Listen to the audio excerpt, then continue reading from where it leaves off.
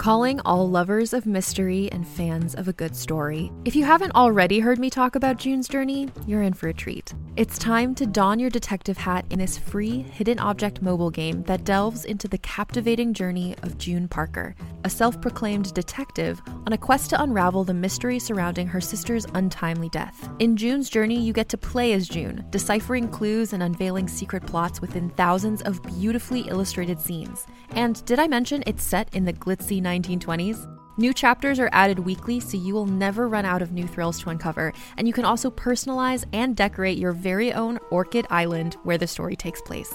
How sharp are your detective skills? Find out when you download June's Journey on your Android or iOS device, or play online via Facebook Games. Your detective journey awaits.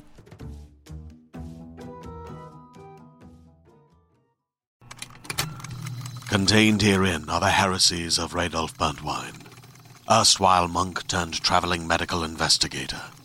Join me as I uncover the blasphemous truth of a plague-ridden world, that ours is not a loving God, and we are not its favored children. The heresies of Radolf Burntwine, coming January 2nd, wherever podcasts are available.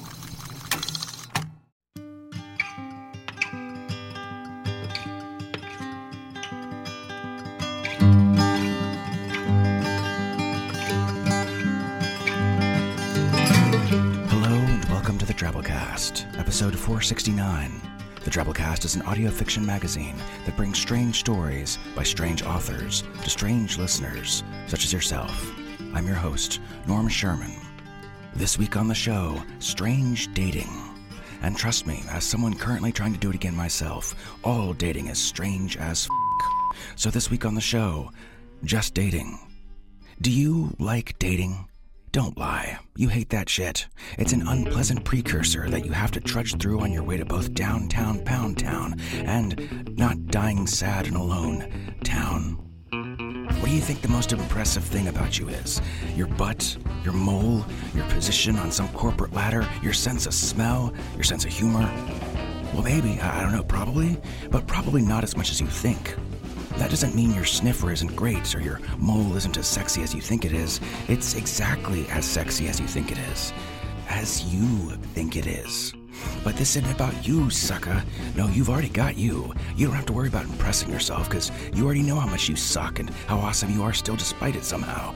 The stuff this other set of eyeballs with a different name sitting across the table from you sees, when they see it, is what they see, seen the way they see it, which... who knows what that is? Nobody, literally nobody knows what that person's thinking or what's going on there. Hell, for all you or anyone knows, they're a complete psychopath, and maybe you don't want to know. You probably want to know. Point is, it's nigh impossible to accurately gauge your own looks or personality, and a lot of times qualities that actually interest other people can sometimes be very different than we think. And it's in this crazy setting that you both hope to at least make a pretty good impression no matter what, but hopefully an even better impression than maybe you deserve. Because building a relationship is often what you expect the endgame to look like. Or like a big heist or something. I don't know. And here's the rub, though. As much as dating sucks, and as much as we can't wait to just find someone who's cool enough to put up with us and vice versa, so we can put an end to all this madness of let's meet here and hang out even though I can't know your potentially psychopathic thoughts, even when you find that person, you are not yet free. You will never be free. Dating never ends. Not if you want to keep your relationship. A date is nothing more or nothing less than an excuse to spend time with someone. And if you ever stop doing that, chances are said someone won't stick around. I mean years into a marriage when you start getting complacent and forget that a conversation over a glass of OJ and a Hot Pocket when the kids are finally asleep is just as important as a hip dinner at a tapas restaurant. It never stops being just two people that may or may not be psychopaths interested in each other, getting to know one another, and seeing where it takes them. Dating is the whole thing. Dating is all of it. Dating is everything. So I guess that's good. Yay. And it's in that spirit we bring your story this week, Yummy Tummy by Chelsea Pumpkins. Chelsea's a writer from Massachusetts. She's constantly feeding her lifelong hunger for horror by way of dark literature and film. If she's not reading, writing, or watching something spooky, you might find her hiking in the White Mountains with her husband and sweet pit bull Moose. You can read her stories in Strange House Anthology, Chromophobia, and the upcoming Sliced Up Press Anthology, Bloodless. Follow her on Twitter and Instagram at Chelsea Pumpkins. This story's a Drabblecast original, and it's read to you by Word Whore. The Word Whore, the one and only Word Whore. So without further ado, we bring you Yummy Tummy by Chelsea Pumpkins. Yummy Tummy by Chelsea Pumpkins. The bell over the door chimes as Aaron pushes it open and holds it for you. Welcome to Yummy Tummy, the smiling cashier says. Sorry, yogurt artist. You're surprised and skeptical that the blind date Jenny set you up on has taken you here for frozen yogurt. Jenny has high standards when it comes to guys, and those standards typically revolve around where they dine and how high their credit score is. If Jenny sets you up with cheap dates, what did she really think of you? Never mind, you're here now, and might as well make the best of it. It's not all bad. Aaron has a cute, crooked smile that curves around an elongated canine.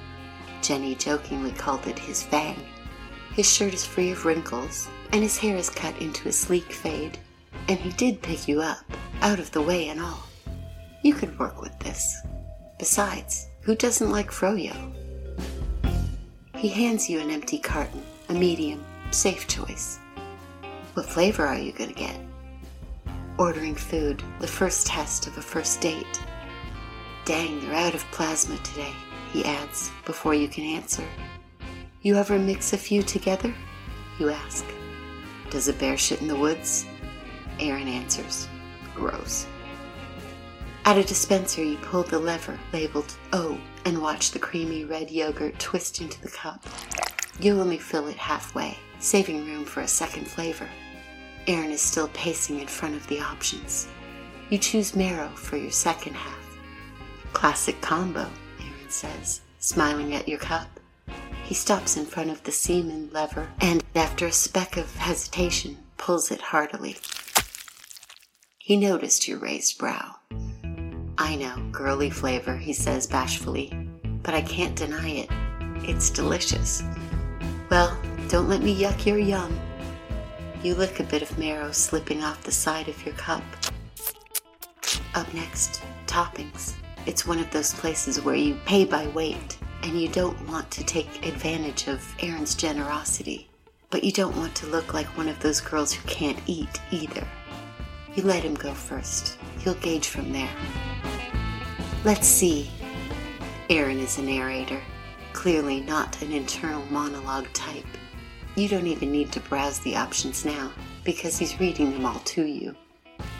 Wax sprinkles, butter fingernails, dermis flakes. Oh, scabs, I love these. He sprinkles 2 spoonfuls atop his creamy white dollop. He's not holding back. After the scabs, he goes back for a heaping mound of earwax sprinkles, and then scoops out a huge serving of brain matter, dripping red-purple preserves all over the white counter in his effort. That'll make his cup heavy and expensive. Guess you don't need to be concerned. You go straight for your favorite, baby teeth. Places like this usually keep them near the end of the line and towards the back because they're expensive to stock, but they're also the most delicious topping they have. It's an inventory strategy, and it never tricks you. You know their deal. You worked summers as a sandwich designer at Club Flay, their jingle eternally stuck in your head. Eat flesh. They're well stocked at Yummy Tummy today. The bin is almost overflowing with a tasty rainbow of tiny chiclets, from pure white to dark purple. Your mouth waters, anticipating the satisfying crunch of the outer shell, followed by the soft gelatinous core. Aaron is still going down the other end. He's dipping into the fecal crumbs now. While he's preoccupied, you rush another spoonful of baby teeth into your cup. You snap out of your ravenous reverie for a moment, a touch embarrassed by how hard you went. You can't put them back now. That would be disgusting. You shake your cup, sifting some of the teeth towards the bottom, hidden.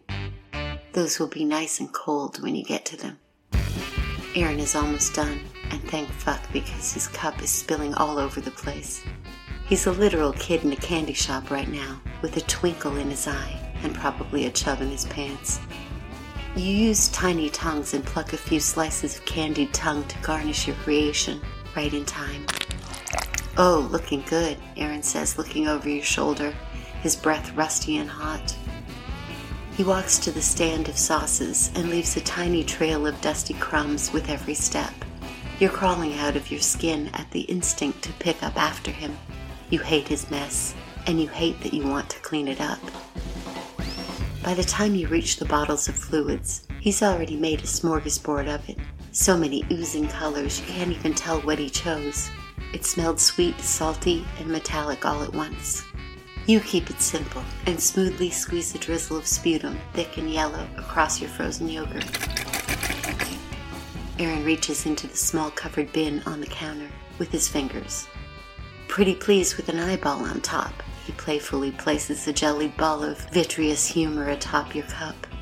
You are mortified. You're balancing your cup with a handful of napkins and spatula disguised as a spoon as you approach the register. "Together?" the artist asks. "Nah, we'll pay separately," Aaron answers. He looks back at you and winks. "Women's rights and all that." You nod at him, your mouth agape. What could you even say? Aaron pays for his own monstrosity, choosing no tip, of course, and leaves the counter to find a table. While she rings up your order, you check your phone. "Jenny, how's it going? Text when you can." You type out a response. "Girl, what the fuck? Am I being pranked?" Aaron is halfway through his yogurt before you even sit down, and you're pretty certain half of that is plastered in his beard. He reaches across the table and lays his sticky hand on top of yours. "I'm really glad Jenny set us up," he says, looking right into your eyes. You don't know how much longer you can fake it. You squeak out an through pinched lips and pull your hand back. You push aside the eyeball you didn't want and dig into your tasty treat, while Aaron breaks every first date conversation rule in the book. "My ex and I used to come here every Tuesday. I'm on this cream for a fungal infection. You want kids, right?" You almost wish he'd go get another cup, because now that his hands aren't busy, he won't stop drumming them on the table, his stupid sticky index fingers with absolutely no rhythm. You're nearing the end of your cup, and the only saving grace in this moment are those cold baby teeth waiting for you at the bottom. You're so happy to see their shiny little edges, you actually smile at them. Aaron leans to see what you're looking at. "Ooh, baby teeth, big spender." He laughs and plunges his spoon into your cup. He shovels your precious morsels into his mouth, dropping some onto the floor. He chews them right in your face, mouth open. The sight of his teeth crushing your teeth, the sweet smell of their spongy roots, it drives you over the edge. You shift the spatula spoon in your hand, haul back your arm, and plummet the utensil deep into Aaron's left eye. He's on the ground, blood and viscous fluid running beneath his hands that try to hold his eye in place. Your spoonchula sticks out between his clasped fingers. You crouch above him and do him the courtesy of yanking it out. He wails.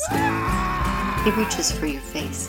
His seamed, sticky fingers snatch the inside of your mouth, and you bite hard. He rips his hand away, now 2 fingers short. Blood is flying like a rogue garden hose, and Aaron is completely berserk, in pain and shock. You dig his severed fingers out of your mouth. You're surprised. They actually aren't all that bad under the skin. You toss his index finger, his drumstick, back at him. You sling your purse over your shoulder and start dialing for a cab on your phone. You walk straight out of Yummy Tummy, sucking the bloody stump of Aaron's middle finger.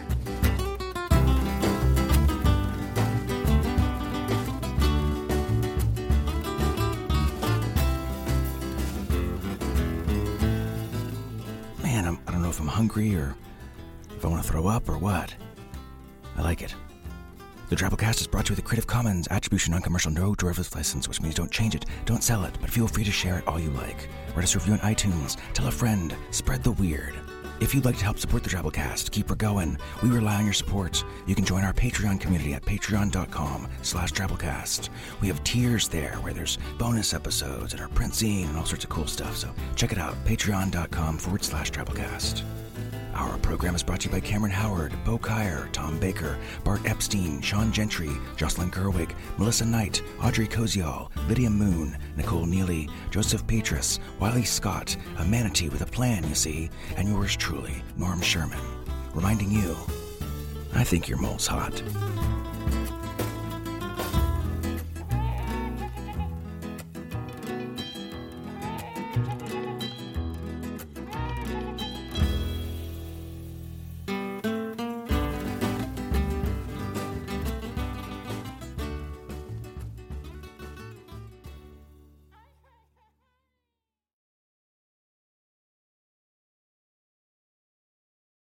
Hey there, this is Justin Bartha. I made a funny new podcast, King of the Egg Cream. It has the greatest cast in the history of podcasts with actors like Louis Black. I'm torn by my feelings for two women. Bobby Cannavale. You can eat it, or if someone hits you, you can put it on your cut. Melanie Linsky. I wonder what these marvelous things are that look just like boiled chicken feet. Jason Ritter. I can break things and pick locks and kill people. Michael Stuhlbarg. The whole point is to inspire people that they should make themselves better. Ari Grainer. No, don't whet its appetite. What are you, an idiot? Me, Justin Bartha.